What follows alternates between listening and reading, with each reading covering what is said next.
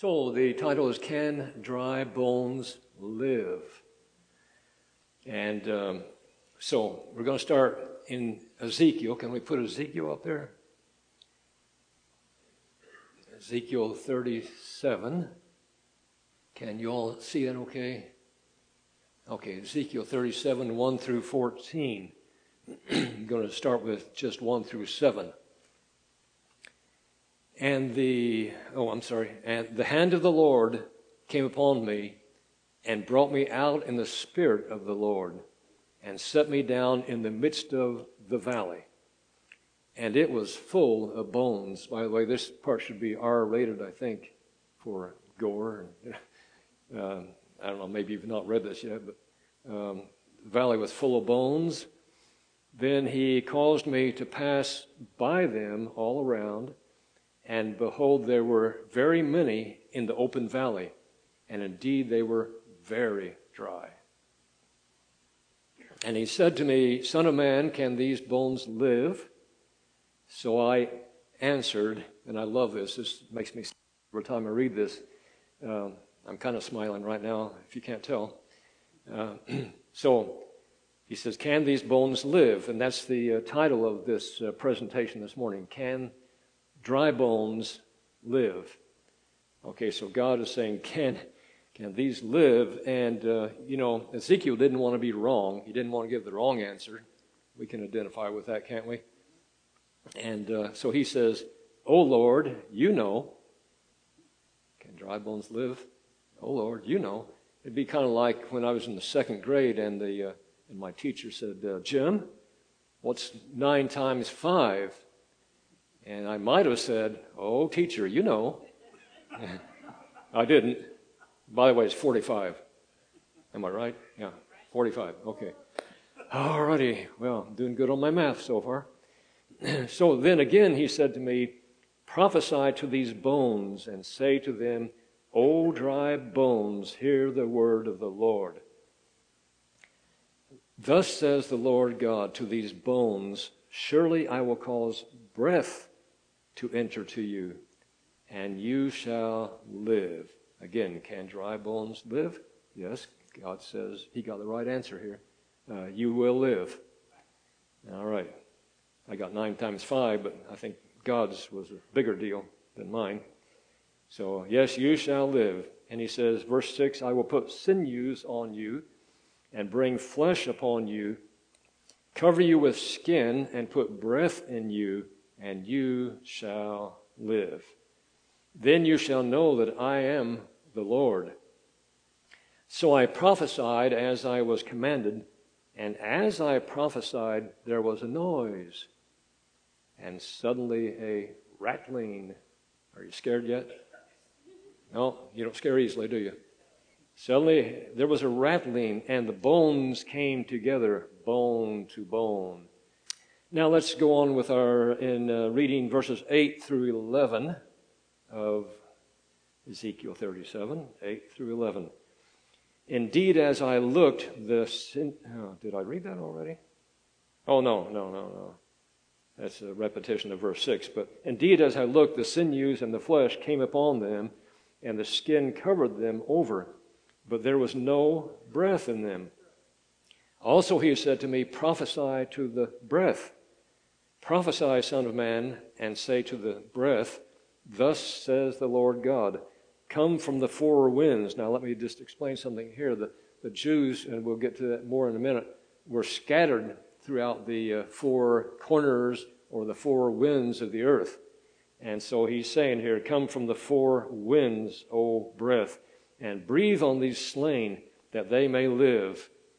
So I prophesied as he commanded me, and breath came into them, and they lived and stood upon their feet, an exceedingly great army. Now, I wonder who he's talking about here. Well, let's read the next verse. I think we'll find out. Then he said to me, Son of man, these bones are the whole house of Israel. They indeed say, our bones are dry, our hope is lost, and we ourselves are cut off. Let me share a little backstory to that. And so Oh, by the way, I should mention, and I didn't already, but Jean and I and our two kids lived in Israel for 6 years. This was from 1986 through 1992. And so we've seen some remarkable things in those 6 years we were over there. And so when I'm sharing these things this morning, I'm getting little chills and things just thinking about how wonderful God was and doing what he did with the nation of Israel and is still doing with them. Backstory. God had brought Israel into the promised land and gave them a place of their own, a country of their own.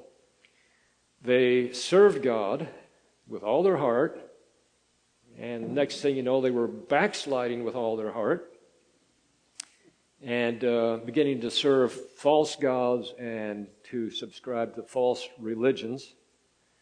And God punished them.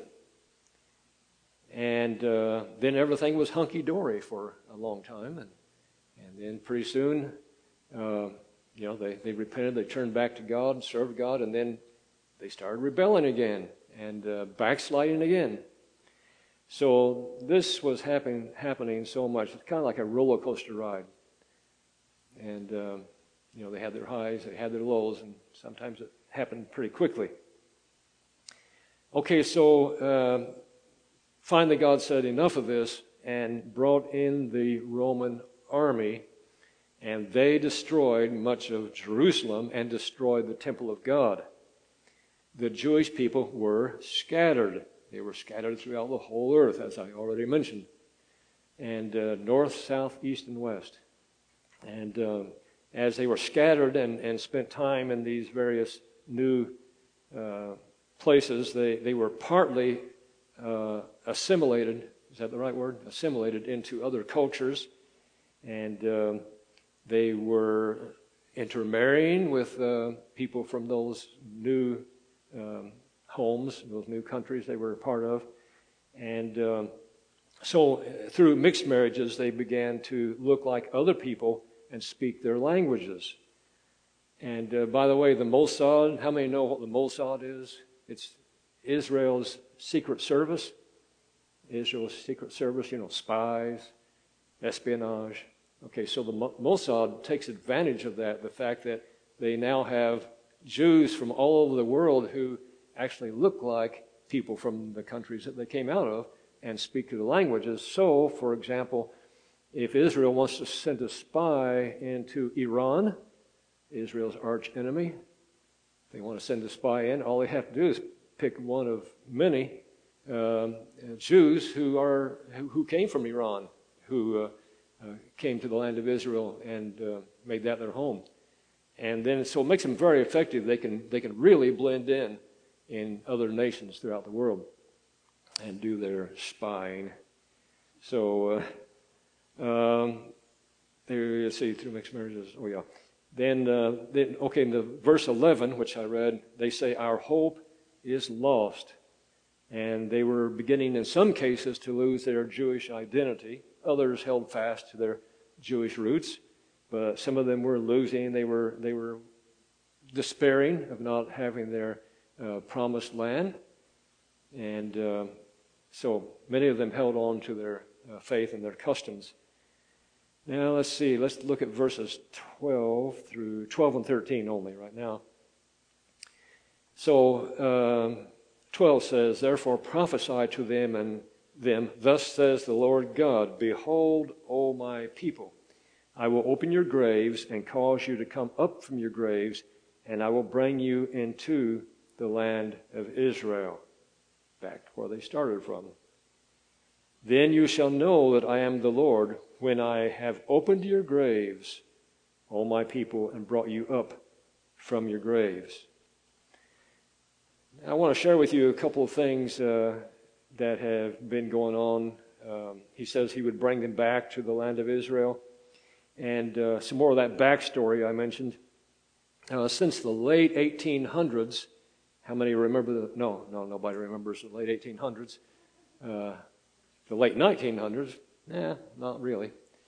Okay, so, but back, since the late 1800s, Jews from all over the world were doing what Ezekiel prophesied here. They were coming back to the land of Israel. And so from all over the world coming back, and this is the land, by the way, the land of Israel was called by God in Genesis 17:8. It was an everlasting possession. Now, how long does everlasting last? Yeah. So everlasting. Now, here's a problem, though. Throughout history, the Jews were driven out by the Roman army, and they weren't there. What about this everlasting possession? Well, God held their place in line. God held their place for them. He held their seat for them. And many years later, after many nations had ruled over the land of Israel, and I'll say more about that in a moment, then here's the Jews coming back, and now there's a new modern nation of Israel sprung up from all these immigrants. Okay, now, let's see. Emma, would you put up that first picture, please? Yeah, see this? Where do you suppose these people are from? And who do you suppose they are? Ethiopia, and they are Jewish. How does that happen that there are Jews in Ethiopia? Well, who do we know that... no, I'm sorry, wait a minute. This was called Operation Solomon then, when God airlifted, by way of the nation of Israel, airlifted thousands of Ethiopian Jews from Addis Ababa, their capital. And we were there, by the way. We were there in 1991 when Operation Solomon took place. Operation Solomon. Okay, and in that operation, Israel sent 35 planes to Addis Ababa. I think it's 1,600 miles one way, and back again. And they used 35 planes, and they did all this in 36 hours. They brought in 14,325 Ethiopian Jews within that time frame of 36 hours. Now that's a monumental task. You notice here, by the way, Israel had to find every plane available. They used commercial airline, El Al, and they used military planes. They used cargo planes, everything they could find. And first thing they did was took all the seats out.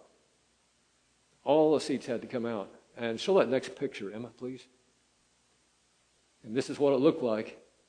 I know Beth saw this picture and said, remarked how cramped they were in that, and they're just pushed in as many as they could because they had to. They had only a certain amount of time to get as many Jews as possible out of Ethiopia. And so they did their best, and they had to fly without seatbelts, of course. Maybe they held on to each other. I don't know. But so here they are. And so then suddenly, now again, we were there, and we lived in downtown Jerusalem. And there's a pedestrian mall close to where we live called the Ben Yehuda Pedestrian Mall, I guess. And people from all over the city would come and just go, have pizza and ice cream and just hang out there. And so we had friends in our church there, one in particular, Peter Ataja, and he was from Ghana.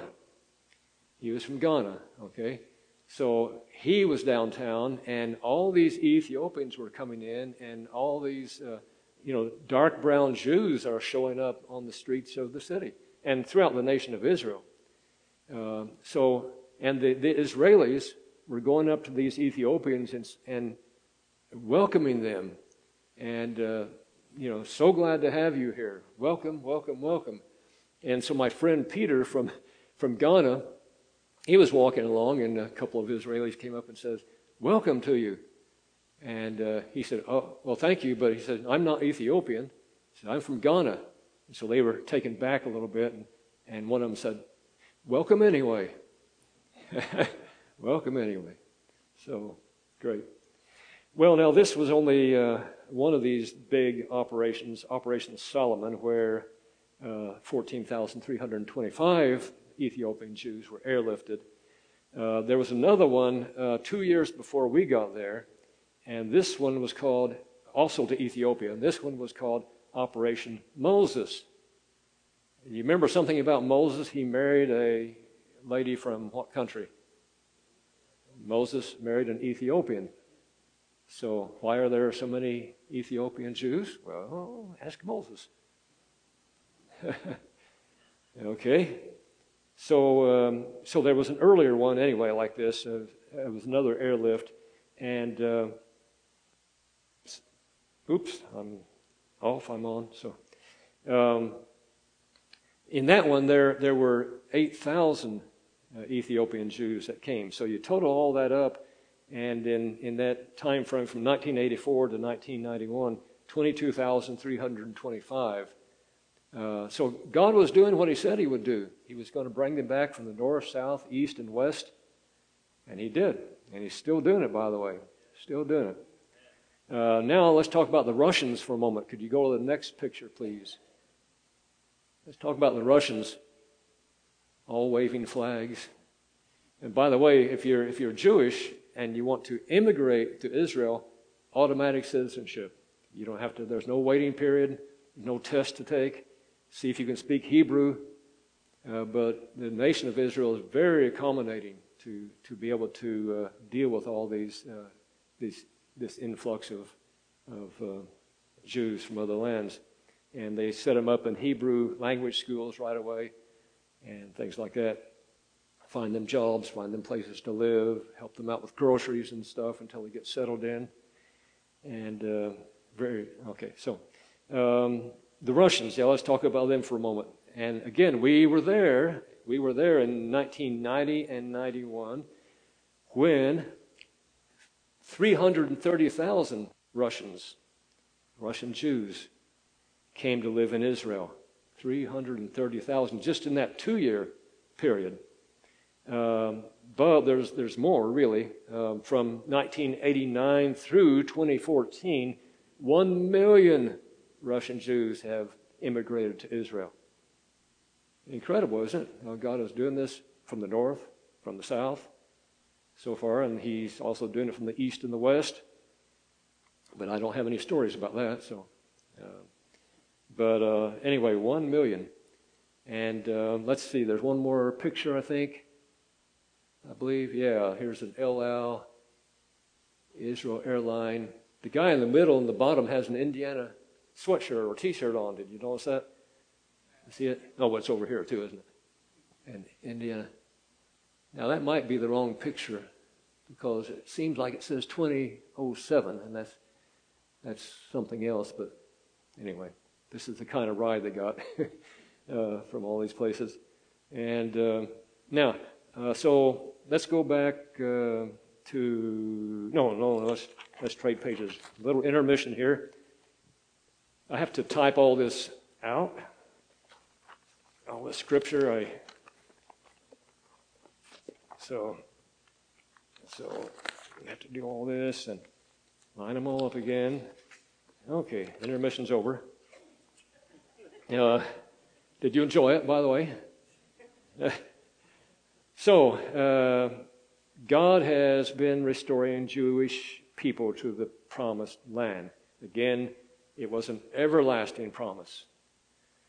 And He's continuing to do so to this day. There are immigrants coming from all over the world.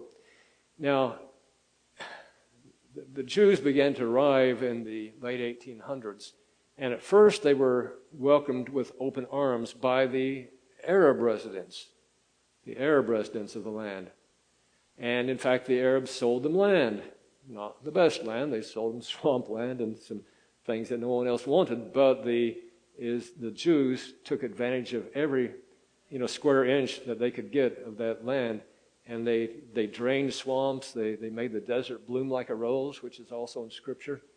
And they're one of the biggest names in agriculture in the world today because of learning how to reclaim things and to make things grow.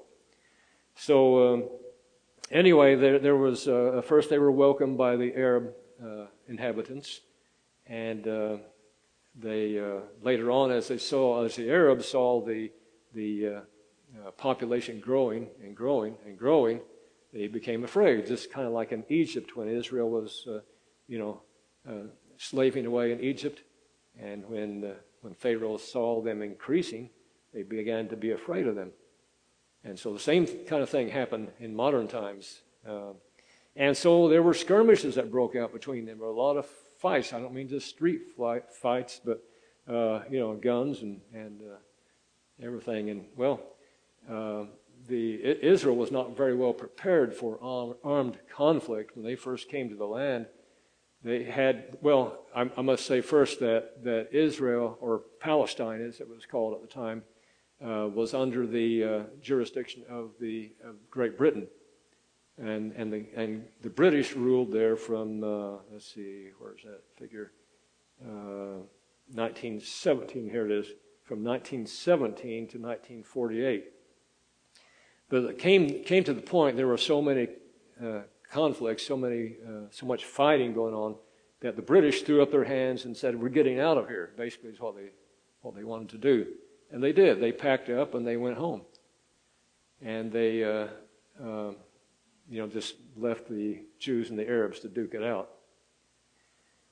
Okay, so they pulled out and left the Arabs to fight. And by the way, in 1948 is when the modern state of Israel was reborn. And they declared in 1948, the Israelis declared that this is our land and we're taking over here. And they declared their independence.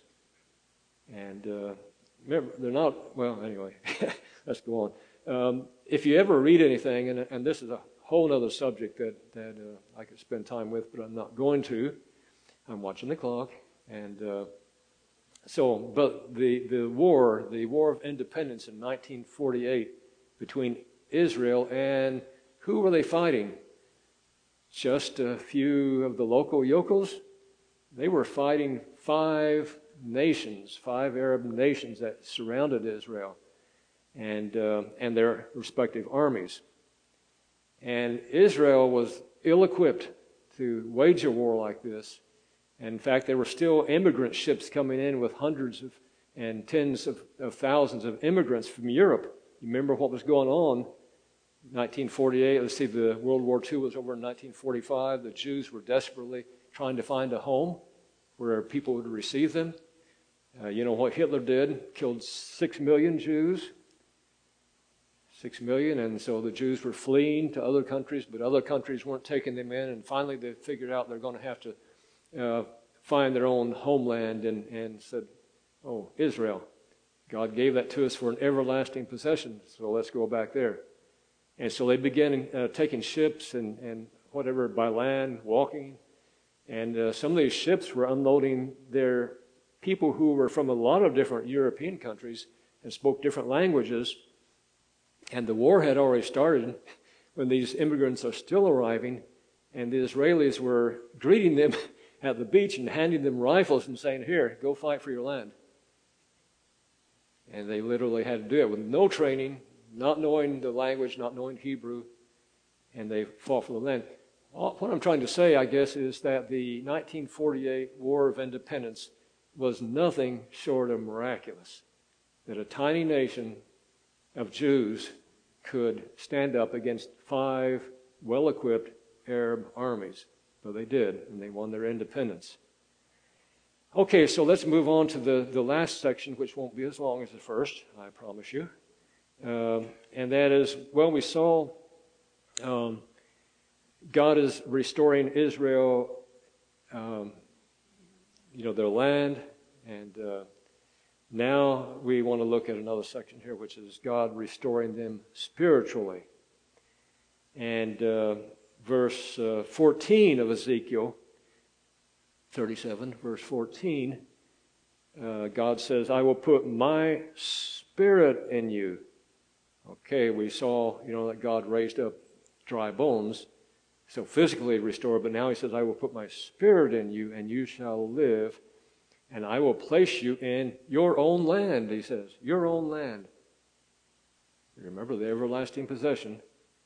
Then you shall know that I, the Lord, have spoken it and performed it, says the Lord. Now let's go to Romans chapter 11. And by the way, time out for a commercial.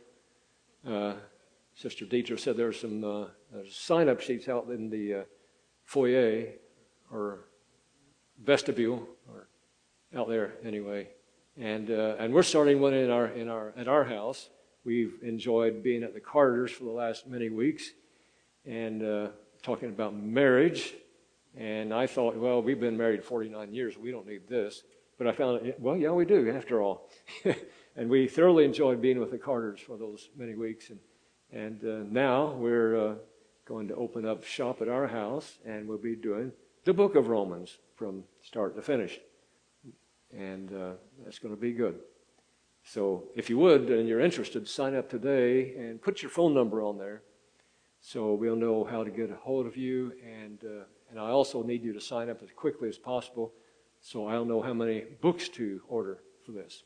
Okay, commercial's over. Let's move on. So Romans chapter 11, verse 1 and 2. He's restoring the land physically and will restore the people spiritually. A lot of people have been saying, in fact, since I grew up in church.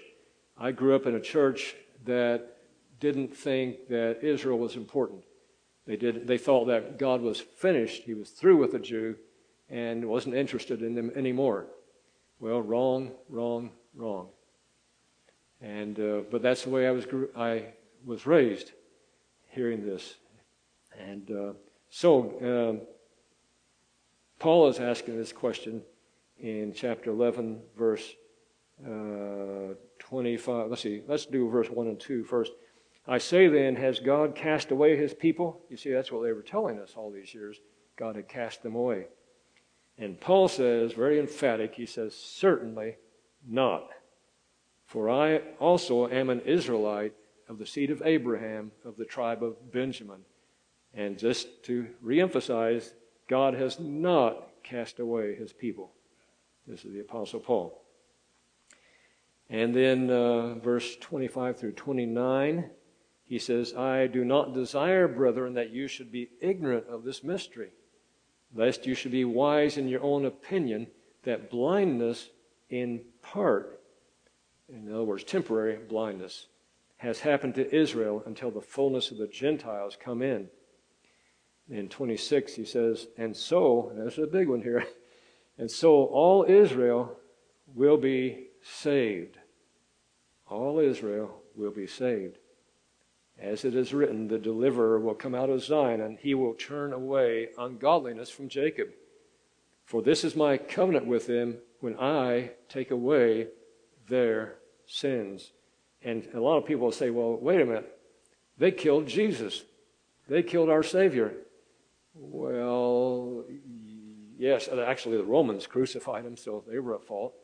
The Jews, and not all the Jews, because remember, the common people heard Jesus gladly. And in fact, many of the high priests were obedient to the faith, this faith in Jesus. So it wasn't all, we can't generalize there, but yes, the Jews did have their part. However, what did Jesus say as he was hanging there on the cross? He said a few things, and he said, Father, forgive them. They don't know what they're doing. Father, forgive them. So if Jesus hanging on the cross, suffering such a cruel death, could say, Father, forgive them, then we Gentiles, we Christians, ought to be able to chime in and say, yes, Father, forgive them, and learn to love them. And okay, so, and where are we at? Oh yeah, verse 25 through 29 talks about all Israel being saved. Let's go back to that for a moment. And what does it mean in Scripture when it says all? Like he will heal all your diseases? Does it mean a few? He means all, yeah. Now, there's only, when he says all Israel shall be saved, at the very least, that's going to be a whole lot of people. And in fact, a whole lot more than the 144,000 which are sealed in the book of Revelation. Because 144,000 is a drop in the bucket. Compared to the current population of Israel, 9 million. So 145,000 sounds like a lot, but not really so many. Well, all Israel shall be saved, and I just want to tell you that today in the world, is there any hope for the Jews? Will they ever embrace Jesus as Messiah and Savior and Son of God? Well, in the world today, there are approximately 350,000 Messianic Jews. Messianic Jews, Messianic coming from Messiah. These are Jews who believe that Jesus is the Messiah, the long-awaited Messiah, and that indeed He's the Son of God.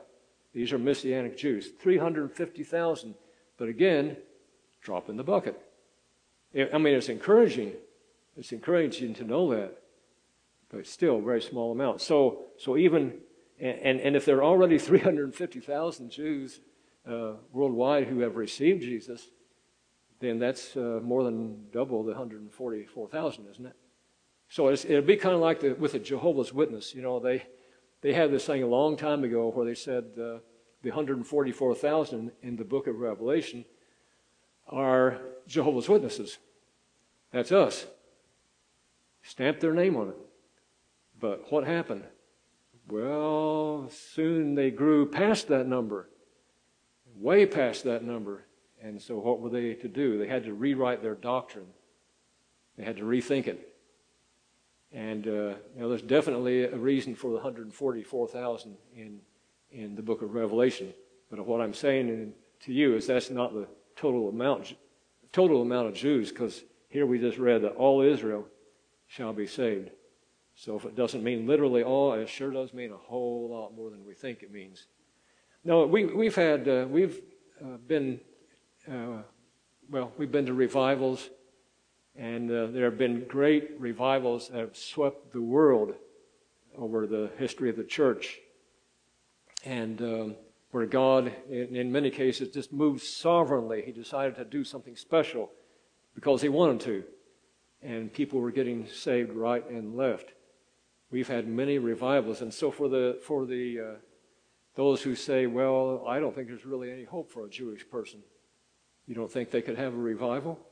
You don't think that God can move sovereignly and have a revival and start saving them right and left? I think He can. Now, in Israel itself, there are somewhere between 10 and 20,000 Messianic Jews. Again, encouraging on one hand, but on the other hand, again, another drop in the bucket. I just want to close with some excerpts from Zechariah 8, and you don't have that back there, Emma, so don't worry about it. But Zechariah 8, I just want to read some verses from there. And God says, "Behold, I will save my people from the land of the east and from the land of the west." Again, Zechariah 8, and that's verse 7. Save my people from the east and the west. Verse 8 says, "I will bring them back, and they shall dwell in the midst of Jerusalem, and they shall be my people, and I will be their God in truth and righteousness." And then verse 13, he says, "Just as you, Israel, were a curse among the nations." Let's stop there a moment. You know that Israel is hated by so many nations. I mean, Hitler really had a thing against them. And the whole German Nazi war machine. But other countries, you know, as they fled Nazi Germany, they were being cast out from other countries. There's we haven't watched the movie yet, but there's a ship. What was that called, Gene? Do you remember the name? Oh, it was called a coffin ship.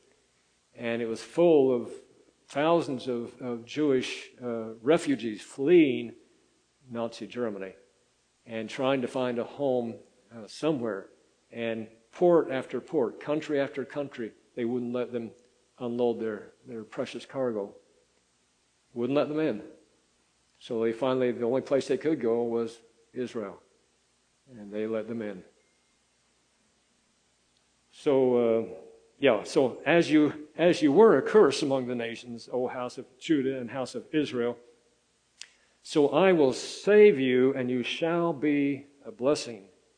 You shall be a blessing. And by the way, do you know that passage in Psalms that says, pray for the peace of Jerusalem? You know that one? Shalom, Shalom, Yerushalayim. Pray for the peace of Jerusalem. And we should do that as children of God, as believers. And then in that same verse in the Psalm, he says, those who love Jerusalem shall prosper. Shall prosper. And a footnote to that, when we lived over there, it was the first time in our marriage that we began to prosper and do well financially. Now, that doesn't mean we go to God in prayer after this little presentation and say, okay, God, I love Israel, where's my money? It doesn't work quite that way. You got to be sincere in heart for God to bless that way. Okay, so you were cursed, and I will save you, and you shall be a blessing. Verse 22 of Zechariah 8 says, yes, and many peoples and strong nations shall come to seek the Lord of hosts in Jerusalem and pray before the Lord. Now, we get into an area here called the millennium, called the 1,000-year reign of Jesus, which as a church we subscribe to that, about the 1,000-year reign of Jesus on the earth and him reigning as king in Jerusalem. And so some of this might overlap into that time, some might be before that time. But this last verse really gets me. As much as people, and even sadly some Christians, have despised the Jews, listen to what it says here through the prophet Zechariah. Thus says the Lord of hosts, in those days 10 men from every language of the nations shall grasp the sleeve of a Jewish man, saying, let us go with you, for we have heard that God is with you. So there'll be such a great revival. All these things will be spread abroad. Everybody will know about it, and they'll want to latch on to a Jewish man and say, share with us, tell us about it. Okay, and one last verse. God calls in Psalm 135:4. God says that Israel is my special treasure. Why should we love Israel? Because God loves them, and they are his special treasure.